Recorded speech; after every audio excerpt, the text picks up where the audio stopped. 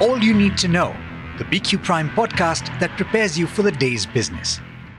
Good morning and happy Friday to you. This is the daily morning update from BQ Prime and I'm Mathew. Today is the 15th of September. In the top news, if e-way bill collections are anything to go by, GST collections are about to be robust. Festive season preparations are seen to have pushed these collections to a record high in August, and that bodes well for the GST collections in September. The number of e-way bills generated in the month touched 9.3 crore, which beat the previous record of 9.1 crore that was registered in March. A rise in e-way bills, which represents the movement of goods across state borders, usually leads to a commensurate increase in GST collections of the following month. This can also be seen in the GST revenue figures of March 2023, which came in at 1.87 lakh crore. Of course, that month also benefited from the fiscal ending boom. Now turning to other stories, rating agency ICRA had an interesting update on the Indian banking system. It said that Indian banks are well placed on capital because of benign credit costs. And while the prospects for capital raising at public sector banks looks promising, private sector banks, except for a few, are in a good position too. In fact, the agency said that the controlled NPA additions and internal capital generation are likely to keep solvency at their best level in 8 years. And by the way, speaking of the banking space, we've got an interesting summit lined up today. It's taking place at the Taj Land's End in Mumbai. And of course, we'll be streaming live through that summit. You'll catch a lot of very interesting conversations and panels on the banking sector and how it's expected to pan out in the coming years. Now turning to other news, the Securities Appellate Tribunal has raised concerns over the 8-month investigation period dedicated by SEBI to look into the alleged fund diversion by Z Entertainment Enterprises promoters Puneet Goenka and Subhash Chandra. SEBI has concluded its arguments in that case, and the tribunal will hear Goenka's rebuttal to SEBI's arguments on the 27th of September. For more details on that story, do look up the report on the website bqprime.com. Now, crude oil is trading at near 10-month highs, with Brent crude now hovering above $94 to the barrel. The International Energy Agency predicts a significant supply shortfall in coming months, and the OPEC expects the deficit could be the biggest in over a decade.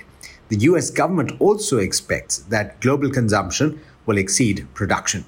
Now, in news on the US economy, US retail sales and producer prices rose in August by more than forecast, driven by higher fuel costs that risk affecting household spending and keeping inflation elevated. The value of total retail purchases increased 0.6% from July, following a downward revision to the prior 2 months, according to the Commerce Department data. Excluding gasoline or petrol, sales climbed by a more modest 0.2%. A separate government report showed that producer price index for the final demand increased 0.7% from a month earlier. The cost of gasoline surged as much as 20%, accounting for much of the gain. Excluding energy, the wholesale inflation picture was more favorable.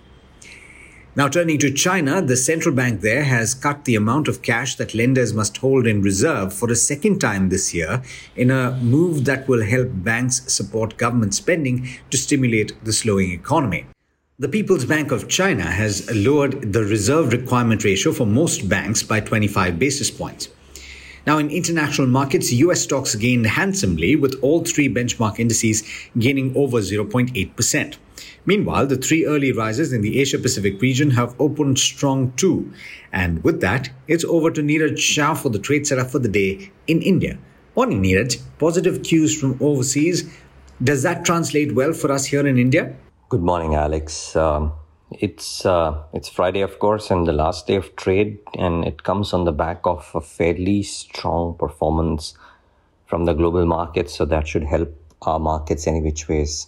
Remember yesterday too, we increased, the Nifty may have increased by about 0.16%, but the broader end of the spectrum had a very strong move, about over 1% for both the mid caps and the small caps, led by PSU banks, but the others like metals, etc. also participated. So the SMIDs are certainly higher. And you could argue that could there be a valuation correction in some of those? I believe we are already seeing that. But in large caps, it's certainly not a case as yet for a leverage short position. In fact, from whatever I'm hearing, passive fund buying could actually help the bank nifty today, courtesy HDFC Bank, but I don't think the impact is very easily discernible. What you can see and what is tangible is that whenever PSU banking stocks are correcting, they're getting bought on dips. And I would suspect that now it's time to also watch out for commodity stocks with whatever it's happening to, let's say, for example, the move that sugar made yesterday or metals made yesterday or oil companies are making. Commodities are making a bit of a comeback. It may have an impact on commodity consumers, but the producers or the companies involved in the business, it's a pocket to certainly watch out for. In fact, even Chris Wood came out and said that there is clearly room for a correction in the mid-cap area, most particularly as the continuing rise in oil price has the potential to create some renewed inflationary noise in India. So that's to watch out for. He says that by historical standards, valuations for the big cap stocks are not particularly extended. Well, let's wait and watch. There is ICRA IPO, which opens today. I'm sure you've spoken about it, but promises to be an interesting one. Stocks to watch today, aside of course, the liquid movers that moved yesterday. And like I said, metals and sugar, so NMDC, Balrampur, all of them made a big move in trade yesterday. United Spirits is making a spirited move, if you will, and should be watched out for. Not too much in terms of newsmakers. Alchem Labs has said that income tax department is conducting survey at some offices. I don't quite know, but reckon that the stock could show a bit of a downtick. Gufic Biosciences, a small company, is granted patent for an invention for a term of 20 years. Again, no idea what's the benefit of it, but may react, so you should know. Patel Engineering JV has been declared an L1 for an irrigation project of 249 crores, but the company share is about 100 crores. So it's not very large, but if it reacts, let's see. Now, Indigo is the interesting one. DGCA sought urgent intervention after the Indigo engine woes. This is known, but I thought the MK analysis of the same was interesting, wherein they're saying that as per what they have seen and understood, Indigo plans to add some 320 Neos on damp lease. The blended impact on the net earnings, therefore, will be about 6 to 7% and not very high. But despite all of this, Indigo remains best placed amongst peers to tackle the current challenges of engine issues and rising fuel prices, because the expected yield recovery because of a higher season could offset some of the cost pressures. So watch out for that. Watch out for Tata Motors. The Nexon entry variant pricing, according to them, offers much higher value along with the technology upgrade. And according to them, Nexon has the potential to become the highest selling SUV in the entire category and not just the small SUVs, or mid-size SUVs or compact SUVs as you call them. So watch out for that. And we interviewed Titagar Rail Systems yesterday, and HSBC today has come out with a note.